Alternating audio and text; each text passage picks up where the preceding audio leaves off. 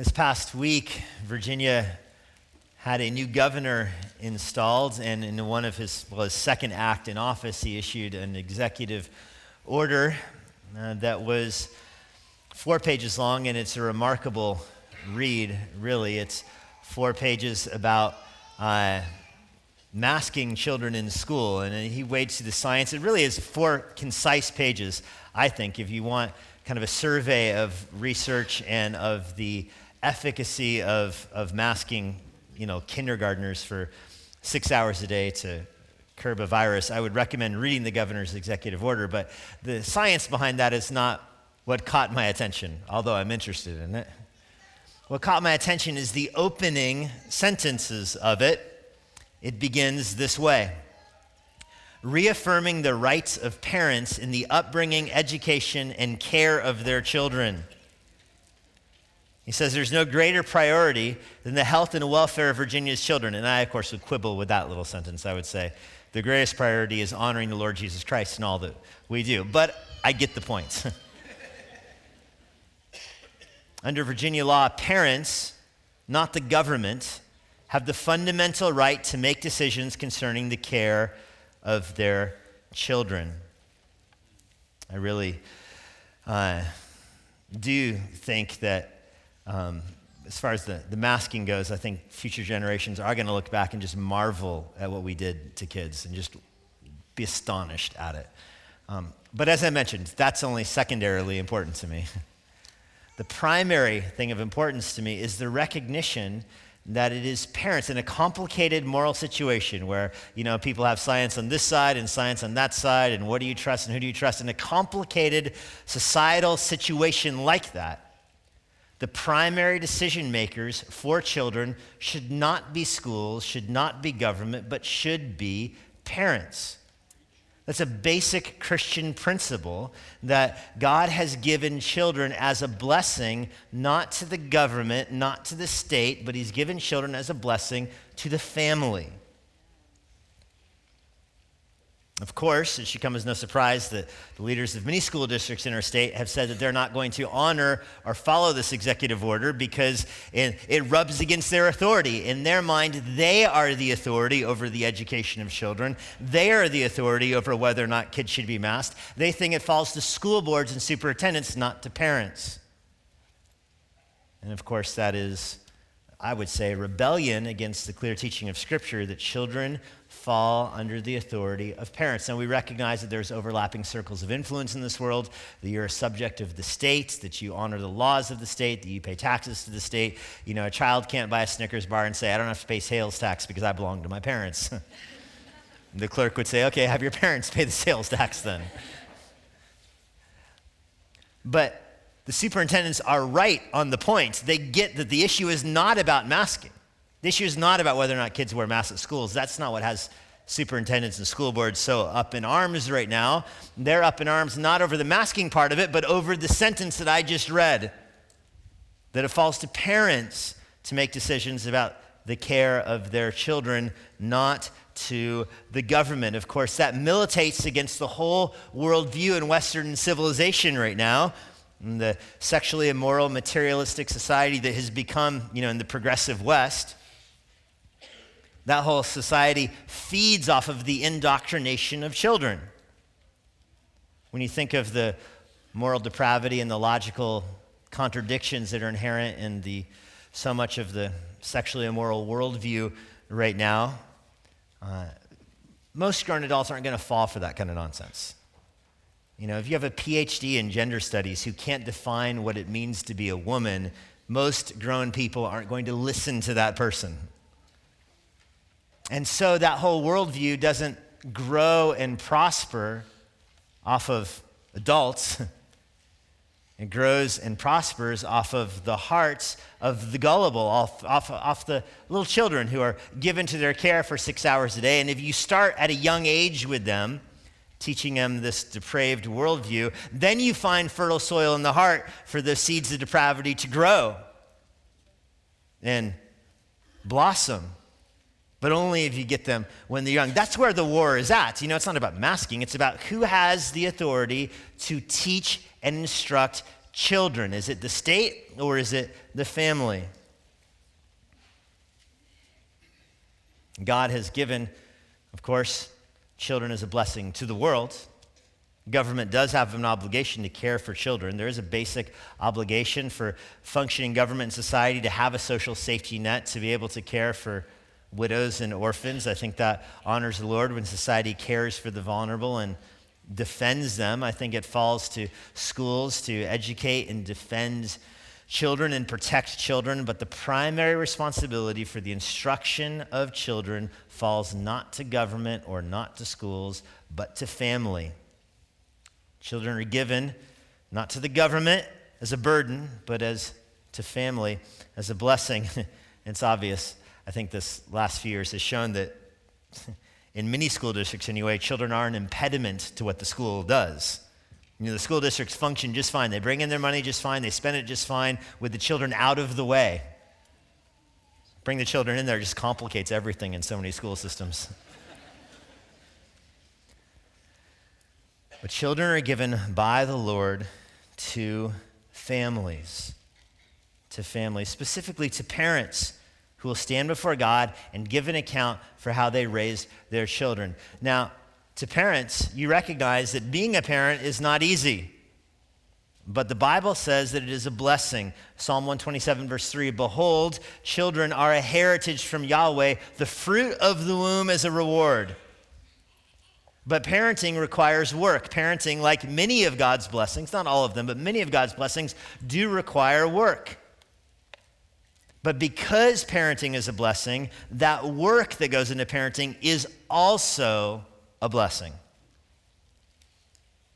And yet, some parents who are negligent or reluctant to do the work of parenting find then parenting not as a joy but as a burden. This is one of those strange causal relationships in the way God made the world. If a parent views parenting as a burden, and as a work, and as a labor, and not a joy, then they are less inclined to do it, correct? And as they're less inclined to do it, the more difficult it becomes. And the more difficult it becomes, the less inclined they are to do it. Do you see the cycle there? But praise be to God that His Word has given us very direct and remarkably concise instructions concerning parenting. You think of the complexity of Ephesians. One of the things I just grew so much in this week in my appreciation of the book of Ephesians and studying Ephesians 6, verse 4 is our verse for this morning.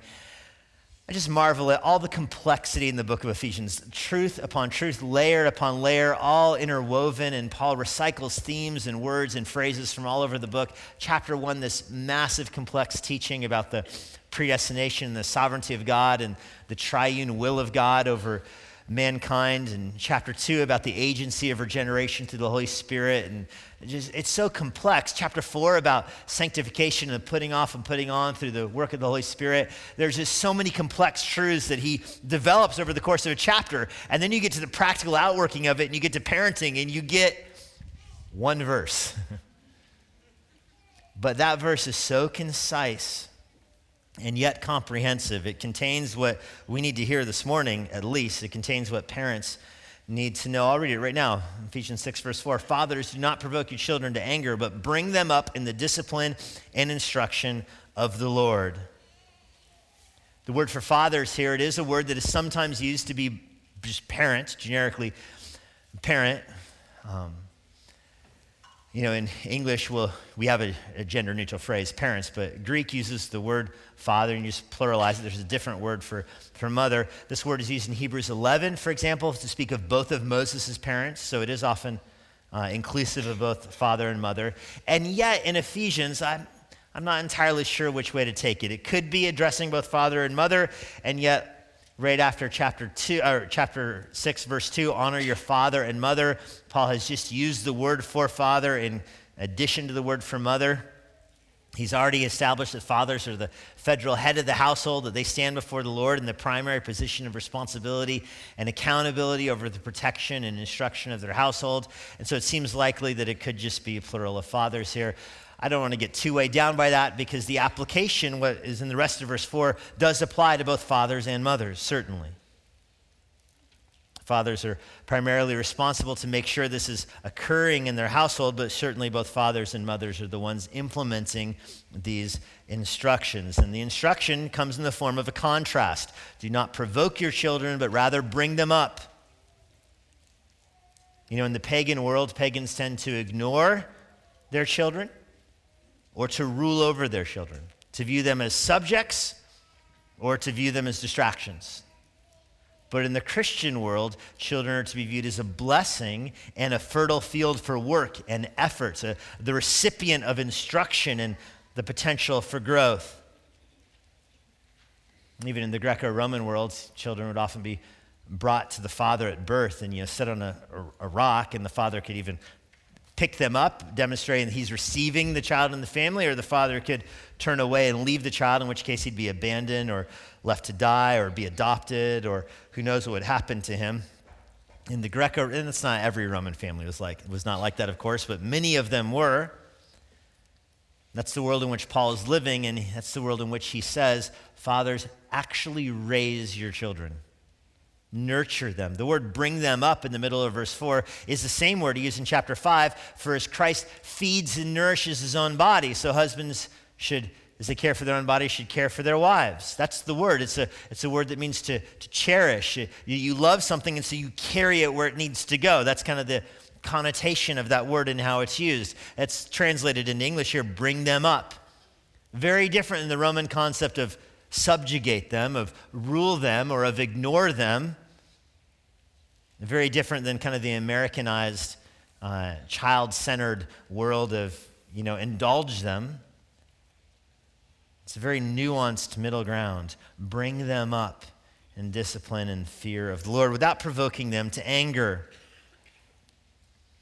Let me just start with a basic observation about this text. Children have souls. Children are people. We can lose, even parents can lose sight of that. Your kids are actual people, individual human souls that will stand before the Lord on their own for judgment. They're capable of honoring the Lord by delighting in him and believing in him and magnifying his glory, and they're capable of rebelling against the Lord and cultivating sin in their own heart. Your child has that capability. The word for anger here, it's the same word Paul used earlier in chapter 4 as one of the sins Christians should have nothing to do with. You put off malice, you put off deceit, you put off anger. So every Christian, little, old, big, tall, small, whatever, every Christian should be putting off anger. How much more should parents be cognizant of not putting in anger to your children? You don't want to cause any Christian to sin, much less the ones that live with you. And so, don't provoke your children to anger. It's just a reminder that your children are capable of honoring the Lord. They're capable of growing in godliness, so don't hinder that. Jesus says, if you cause a little one to sin, better to have a millstone tied around your neck, thrown into a sea. Ouch. And of course, in Matthew 18, that's children are an idiom there in Matthew 18 for a immature believer. You don't want to cause an immature believer to sin. But the idiom, the metaphor still works. It still holds up. You want to protect and care for little children. Have you noticed that when you spend a lot of time around people, you get angry with them? It's a lesson you learned back in middle school. You spend the weekend with your best friends. By Sunday afternoon, you're done with that person. You never want to see him again until like next Friday, and then you're friends again. How much more so your children? You recognize your children live with you? Very easy for them to get angry with you. They live with you. They see you all the time. And so Paul tells you, don't provoke your children to anger. Don't cultivate anger. I want to give you a contrast here this morning. First, I want to talk about parenting like the world. Parenting like the world does provoke anger. I'm thinking of this fresh from, I spent the week skiing with my family, and I marveled. Skiing can provoke sanctification in some people. It can bring out sin so easily. Not me. I grew up skiing in Steamboat, Colorado. My mom lives there. It brings out joy in me. But I watch other families that spend a lot of money and fly there, and they're expecting it to be fun, and it is cold, and they get upset at their kids. And there's one day Geneva and I were hanging out at the bottom of the mountain, and we were watching these other people come down at the end of the day, and it was amazing. And most of them, the parents were yelling at their kids. cussing at these little kids. We heard one mom tell her 13-year-old son or so, I would literally slap your face all the way off right back up the mountain. That was what they said as they skied by us. And Geneva looks at me and says, did that mom just say, I will literally kiss your face off? And I was like, yes, that's totally what they said. It's amazing how common it was for parents to be yelling and cussing at their kids. It's, I think, typical in the world to parent in a way that produces anger. I mean, those kids that grow up and, rebel against the parents, and the parents are like, I don't know what we went wrong. Well, you cussed at them and yelled at them all the time. You want a Christmas gift now? So parenting like the world provokes children, verse 4, to anger. Provokes them to anger. So what kind of parenting provokes people to anger? I think it's easy to provoke kids to anger by lack of discipline, and especially with little kids. I'm talking here about, underage 6 or so, little kids get provoked to anger so easily by a lack of discipline. Now, this initially is counterintuitive because a lot of parents say, I don't want to spank my kid because they don't like it. In fact, I've heard parents say, I can't spank my kid because spanking my kid makes them angry, and Ephesians 6 says, don't provoke your children to anger. It's like, man, is that a loophole the kid came up with? Because that's kind of good. It's not true, but it's kind of good. You recognize that when you let a kid do what the kid wants to do, the kid will become angry. If he gets what he wants all the time, he will be angry when he no longer gets it. If he's not disciplined to learn boundaries and borders, then he will grow into an angry, even a little child. A little kid will be angry all the time. You hear the kid yell, no, at mom. And they're like, oh, what an angry little kid. He's just like that. Well, is he allowed to say no to you? Well, yeah, of course he is. You don't spank him for that. No. Okay. So you're surprised that he's angry. Like he gets to be angry at you. He gets to yell at you. He gets to shout at you. And you're like, oh, kids will be kids. Maybe discipline him for it. Maybe spank him for saying no to you.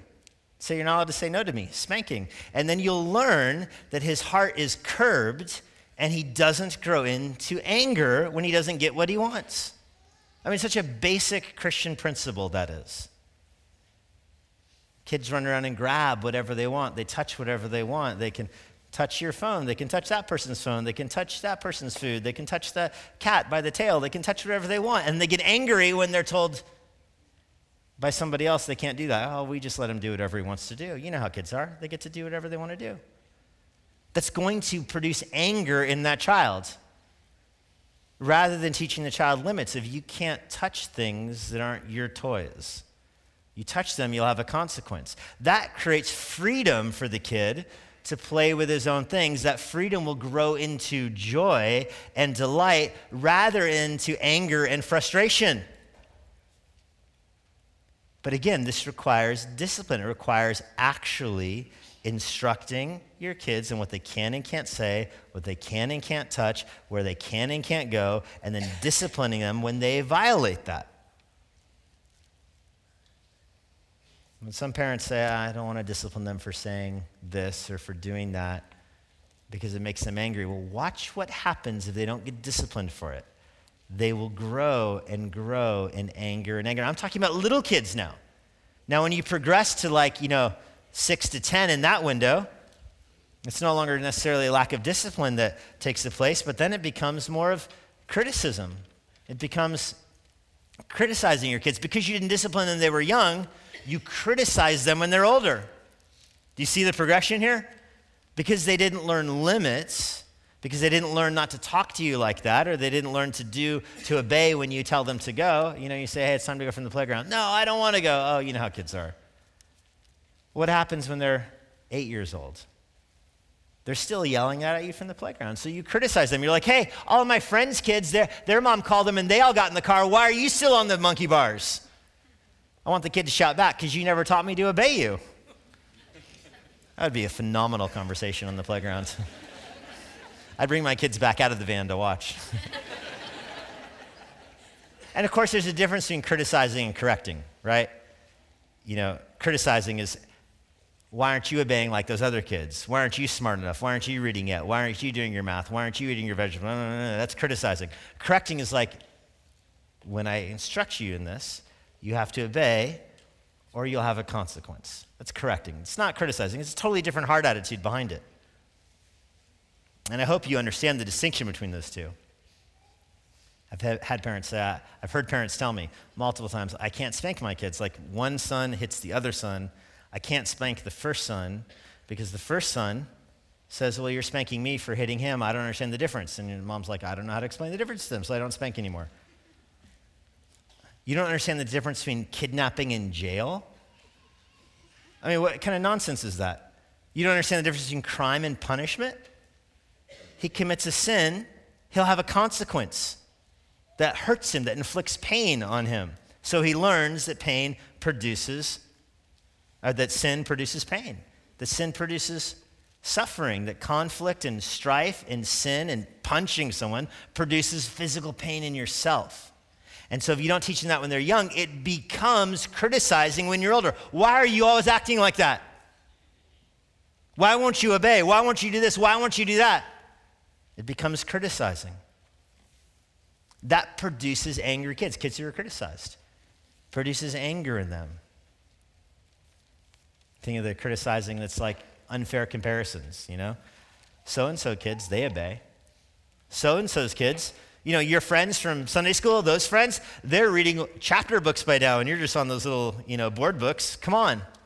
Your friends' kids, they can play piano all night long, and you whine at 15 minutes. Your friends' kids, they eat salad, and you're still stuck on Slurpees. Your friends' kids grows up, older kids. Your friends' kids get better grades than you. I mean, you think of your friends' kids that you're comparing them to, yeah, their parents are both, lawyers and doctors. You're not. You expect your kids to turn out better than you? Come on. You're criticizing your kids because your kids are coming out like you. Your criticism and comparisons to your kids have more to say about yourself than about your kids. And your kids pick up on that. They recognize that I'm being criticized and critiqued because I'm not like my friends whose parents are smarter than my parents. And they become angry. And they become angry at you, their parents. Discouragement is another form of producing anger in your kids. Colossians 3, where Paul talks about, same verse in Colossians 3, parents, don't provoke your children, but Colossians 3, verse 21 finishes the verse differently than Ephesians 6:4.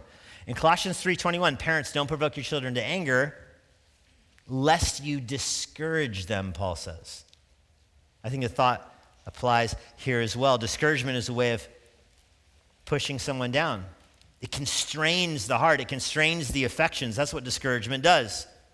You understand this as an adult at work. You work harder when your boss encourages you than you do when your boss criticizes you. Criticism might produce fruit for, one project, and then you'll quit your job and go get a different one.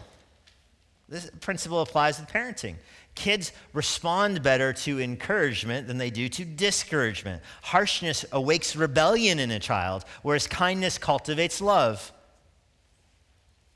There's a natural affection between parents and children that is quenched with discouragement.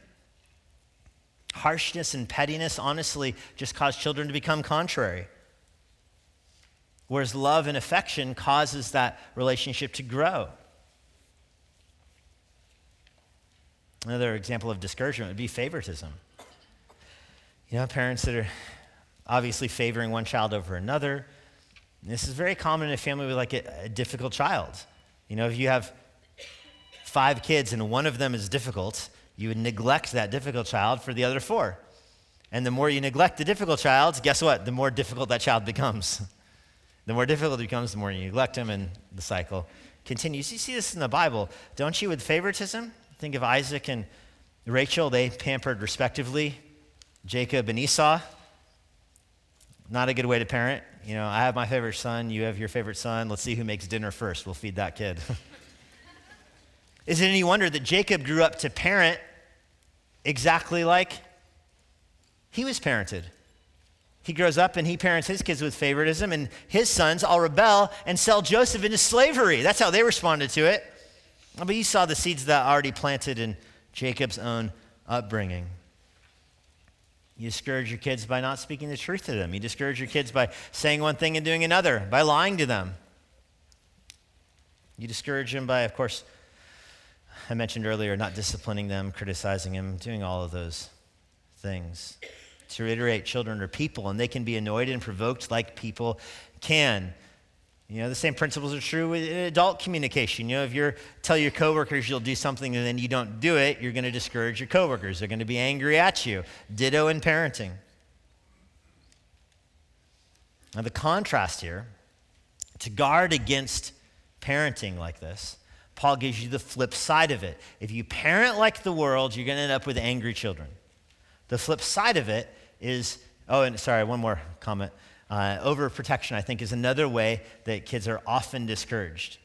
And I think overprotection grows even more and more in our society, this idea that your kids always need the helicopter parent idea. Your kids always have to be under your oversight, and, you wouldn't let them, go in the backyard without your eyes on them. Your kids grow up like this idea that they can never be out of your eyesight. They're going to rebel because they're going to deduce from that you don't trust them, that you don't have confidence in them, that you don't think they can walk to the mailbox without you hovering over them, much less to the pool. It produces a kind of rebellion in the children as they get older. Now, the contrast with all this is don't parent like the world, rather trust the Lord and parent in the Lord. The contrast, of course, of overprotection is trusting the Lord. The contrast of criticizing is correcting in the Lord. The contrast of neglecting discipline is disciplining in the Lord. All those contrasts are seen in the Lord, and that's the phrase at the end of Ephesians 4. Bring them up in the discipline and the instruction of the Lord, to guard against favoritism, to guard against starvation, to guard against abuse. You put off those things and you put on nurture and admonition in the Lord. In the Lord. What does nourishing a child in the Lord look like? 2 points. Paul gives you both of them here. First, discipline. Discipline. Bring them up. That means nurture, raise, cherish, carry them from childhood to adulthood. Bring them up in the discipline of the Lord. The word discipline there means corrective. It means instruction through correction. It's the word that's used in 2 Timothy 3, verse 16. All scripture is God-breathed, fit for rebuke, for reproof. That's the word. Hebrews 12, verse 5 renders a discipline there, that the Lord disciplines his children.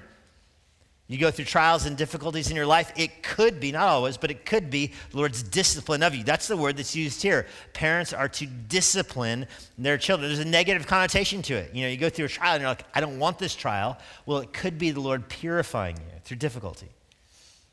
So parents are supposed to discipline their children so that they learn the gospel. They learn that they're a sinner. They learn that sin produces consequence. Sin produces suffering. That's sowing the seed for the gospel. That sows the seed for them to understand that if they lead a life of sin, it ends with an eternity of suffering. The seeds of hell are sown in the child that is disciplined. They learned the framework for this. If I give in to my sin, if I lead a life of sin, this ends badly. They learn that as a 3-year-old who associates sin with suffering. Proverbs 22, verse 5 says it this way: folly is bound up in the heart of a child, but the rod of discipline drives it far from him. Do you understand that discipline is likely your child's greatest need? There are parents that get wrapped up in so many secondary or tertiary things about parenting. New parents that ask, how do we do nap time? How do you bottle feed or nurse, or what kind of schedule? What parenting book can teach us? What reading, it gets older. What reading curriculum should we use? What math curriculum? Blah, blah, blah, and, it's like, that stuff doesn't matter, honestly. Who cares if they sleep in a crib or a pack and play or on the floor? It doesn't matter. What matters is the child receiving discipline? That's what matters. The other stuff, who cares? There's whole schools of thought in our world that discipline is bad for kids. Let them figure out their own boundaries. Let them express themselves. Let them grow up to figure out what they like and to say what they want to say and touch what they want to touch and eat what they want to really explore and identify themselves, Do you know what there is in their heart? Have you seen their heart? You want them to discover themselves? It's not going to be good. It's going to be dark and sinful and rebellious against God. That's what's in their hearts. That's the doctrine of total depravity. Your kids come into this world with a heart that loves sin, not naturally the Lord. Total depravity doesn't mean that your child is the worst child in the world, nor that your child is as bad as he or she could possibly be. But total depravity means that the potential for that is in your child's heart. The potential for your child to be as the worst person in the world is there. Do you understand that? It's already in your child. You messing up your child's nap time is not going to turn them into a sinner. They need a nap because they're already a sinner. Your child's greatest need is for the rod of discipline to drive folly out of their heart. Eli didn't discipline his sons. They disgraced him and led to Israel's defeat in war.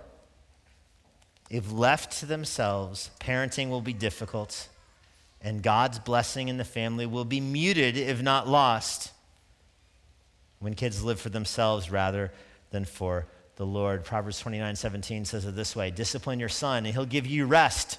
Not reset, but rest. He will give delight to your heart. You discipline your children, they will bring joy to you in your life. David pampered his children, ended with Amnon rebelling, Absalom revolting, an assault of one of his daughters. This is what's behind Proverbs 13:24. Whoever spares the rod hates his son, but he who loves him is diligent to discipline him. You love your children, you will discipline them. You'll teach them not to talk to you that way. You'll teach them to obey. I remember very vividly when Madison was just like 4 years old, and she saw a worker at our apartment, and the worker was across the street. We lived in kind of a busy street, and she was out the door across the street to go greet the worker. It was kind of a busy road, and that was probably the worst spanking she got in her life. And because I'm thinking as a parent, if my child cannot live on a busy road without learning, don't run into it, then it will bring suffering. Imagine a parent saying, I can't discipline my child for that because, they don't know. They don't know the dangers of traffic. They don't know, so that it's not worthy of a spanking. That's hatred towards your children. There's even more direct way the New Testament says this. Hebrews 12, verse 8. If you are left without discipline, then you are an illegitimate child. I mean, that's a very harsh way of saying it. A parent says, I don't want to discipline my child because I love them too much. The Bible responds to that with, no, you're treating your child like an illegitimate child. You don't love him enough to discipline him. Deidre and I took a parenting seminar once, and somebody in the class asked, it was an elder at our church who was teaching it, how young is too young to start spanking? And the guy gave kind of a thoughtful answer first. It was like, once they get mobile, they're probably going to need to start getting disciplined, because they can't just touch whatever they want to touch. So you got to correct. Once they can start crawling around is when the spankings are probably going to come to town. But then he said this, and this is always stuck in my mind. He said, my goal as a parent was to get all the spanking in by like age 6. So that the channels and the fences were built up in their life and they could grow up with the blessings of learning that, and they won't remember any of it. I don't say that as a rule or as a law. I just pass it along because it stuck in my mind when I heard him say it. Now, obviously, you don't discipline in anger. Disciplining in anger is itself sinful. You discipline your child in anger, then you're provoking anger. Remember, your child's not sinning primarily against you, but against the Lord, so you shouldn't be angry with them when you're disciplining them, because that produces your anger in their own heart. But a great way to tell the difference between discipline with anger and discipline with love is the second part of this. Discipline with love is never by itself. Discipline with love is always paired with instruction. And that's how verse 4 ends. And instruction of the Lord. Instruction is the word used in 1 Corinthians 10, that the Old Testament was given to you as instruction. Parents are supposed to take things that happen in life and use it to positively instruct their children. Now, instruction is not always paired with discipline, but discipline is always paired with instruction. Do you follow that connection? You can instruct your parents. Earlier, Pastor Tom had Deuteronomy 6 on the board. The words I command you will be in your heart. Teach your children as you walk, as you sit in your house, as you walk on the way, when you lie down, when you rise. You're always instructing your children. You're looking for any opportunity to instruct your children. But when you discipline your children, instruction's always got to be there. So you don't just spank for saying no, you spank for saying no and instruct on what they should say instead. You don't just spank for interrupting, you discipline for interrupting, and then instruct on a better way to communicate. You don't just spank for hitting your brother. You do that, and then you instruct on how you should behave. There's always positive instruction with discipline, even here in Ephesians 6:4. But instruction is not confined to times of discipline. Instruction is all the time. In our family, we do a kind of family devotional where we sing a hymn together and we talk about what's in the hymn, and it's kind of an instructing time. But that is not where our instruction in our family is confined to. Instruction in our family is any opportunity. We see something in the world, we want to talk about it, it's a window for instruction. Ultimately, a parent has patience in this. Not every conversation is do or die. Not every moment is like, they don't learn the gospel at this point, it's all over. No. You have patience. You can seize the right moments at the right time, but that patience cannot turn into neglect, or your children will be raised without actually learning about the Lord. One of the saddest verses in the Bible, Judges chapter 2. Israel crossed the promised land, took the promised land, Joshua died, and then it says a new generation grew up in Israel that did not know the Lord. Just think about that. Like, these kids grew up and didn't know who Yahweh was. Their parents ate manna. Their parents crossed the Jordan, saw the Jordan stop. Their parents marched around Jericho, saw the walls fall. That was their parents. Their parents built an Ebenezer. They just forgot to tell their kids about Yahweh. They took out the trash, conquered the promised land, paid the taxes, forgot to tell Johnny about Yahweh. So seize moments for instruction. Recognize that God gave you your children for you to influence. God gave you your children for you to instruct them. The most significant influence in your child's life should be you. Parents should have more of an impact on their children than their friends. Parents should have more of an influence in their children's worldview than their discipler or their youth pastor even. All that is secondary. Parents are the ones primarily responsible for the instruction of their children. And you're measured. Success in parenting is measured when God rewards you for your parenting. He's looking at your instruction of your children. You are not judged by the Lord. Do you understand this? You're not responsible before the Lord for if your kids get saved. That's not up to you. Salvation is a supernatural work of the Holy Spirit. You're not responsible for your children's salvation. Successful Christian parenting is not saved kids. Parents are measured in the eyes of the Lord. Parents are measured by what parents do, not by what kids do. Kids have their own agency. Parenting would be much easier if kids didn't have their own agency. You know what I mean by that? Like, if kids were just an extension, if they just did whatever you told them to, if they didn't have their own thoughts or their own actions, parenting would be easy. It'd be like having a cat.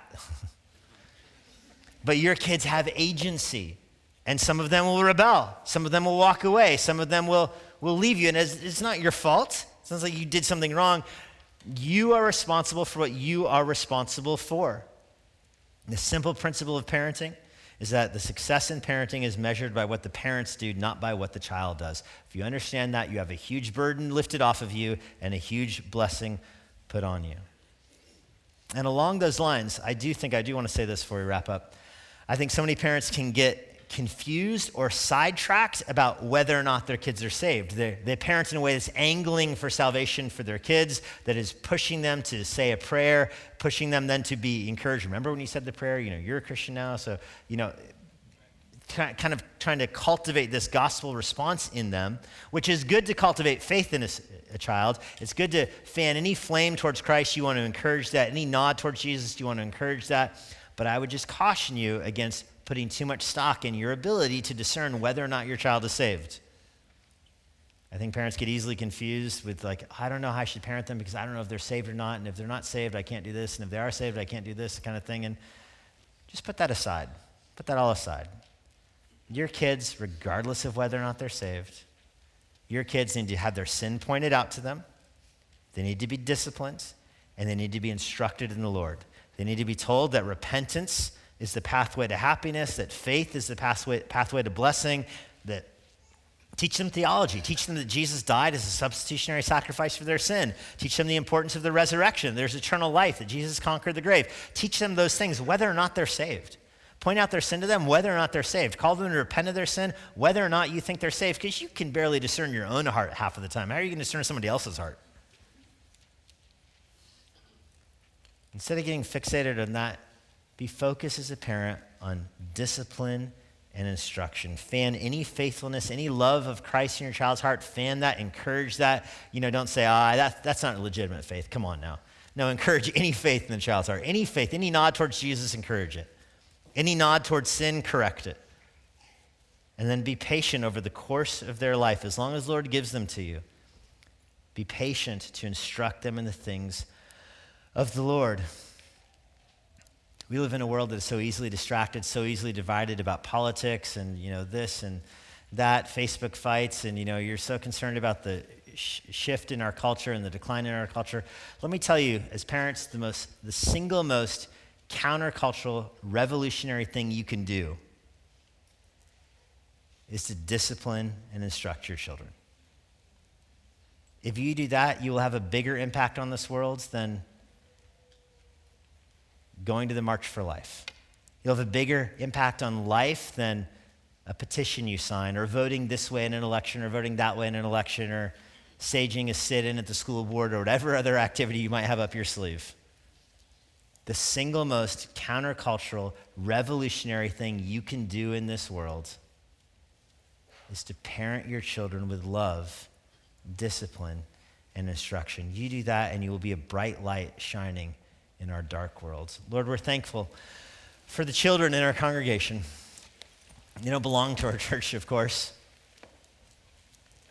They're gifts to these families, these precious little ones that you have placed here in this period of time, in this culture, in this world. It's so common to fret about where the world is going, about where society is going. It's so common to fret about things that we are not in control of. So Lord, give this church, give Emmanuel Bible Church, especially the parents, give them a focus on the discipline and instruction of their children. Help them grow in their own knowledge of you to pass it along to their children. We know that the gospel is not like the ABCs. It can't just simply be memorized. We know it has to be lived out in front. It involves repentance, involves faith. I pray for parents in their difficult task of parenting. I pray that you would help them be repentant in their own lives as they fan the faith in the hearts of their little ones. What a blessing these families are. Thankful for Pastor Tom and his leadership in our children's ministry and student ministry and the work he puts in equipping families. We're so grateful for him, and even see some of the fruit of that labor today with all these little ones on stage and being dedicated. What a joy. We're thankful for your kindness towards Emmanuel, and we give you the thanks for it in Jesus' name. Amen. And now, for a parting word from Pastor Jesse Johnson. Thanks for joining us. If you're in the Washington, D.C. area, I would love to see you at Emmanuel Bible Church. For more information on our church or our current service times, go to ibc.church. For more information about the Master's Seminary and their Washington, D.C. location, go to tms.edu. I hope this resource has been a blessing to you, and it helps you seek the Lord daily, serve others around you, and share the gospel with boldness.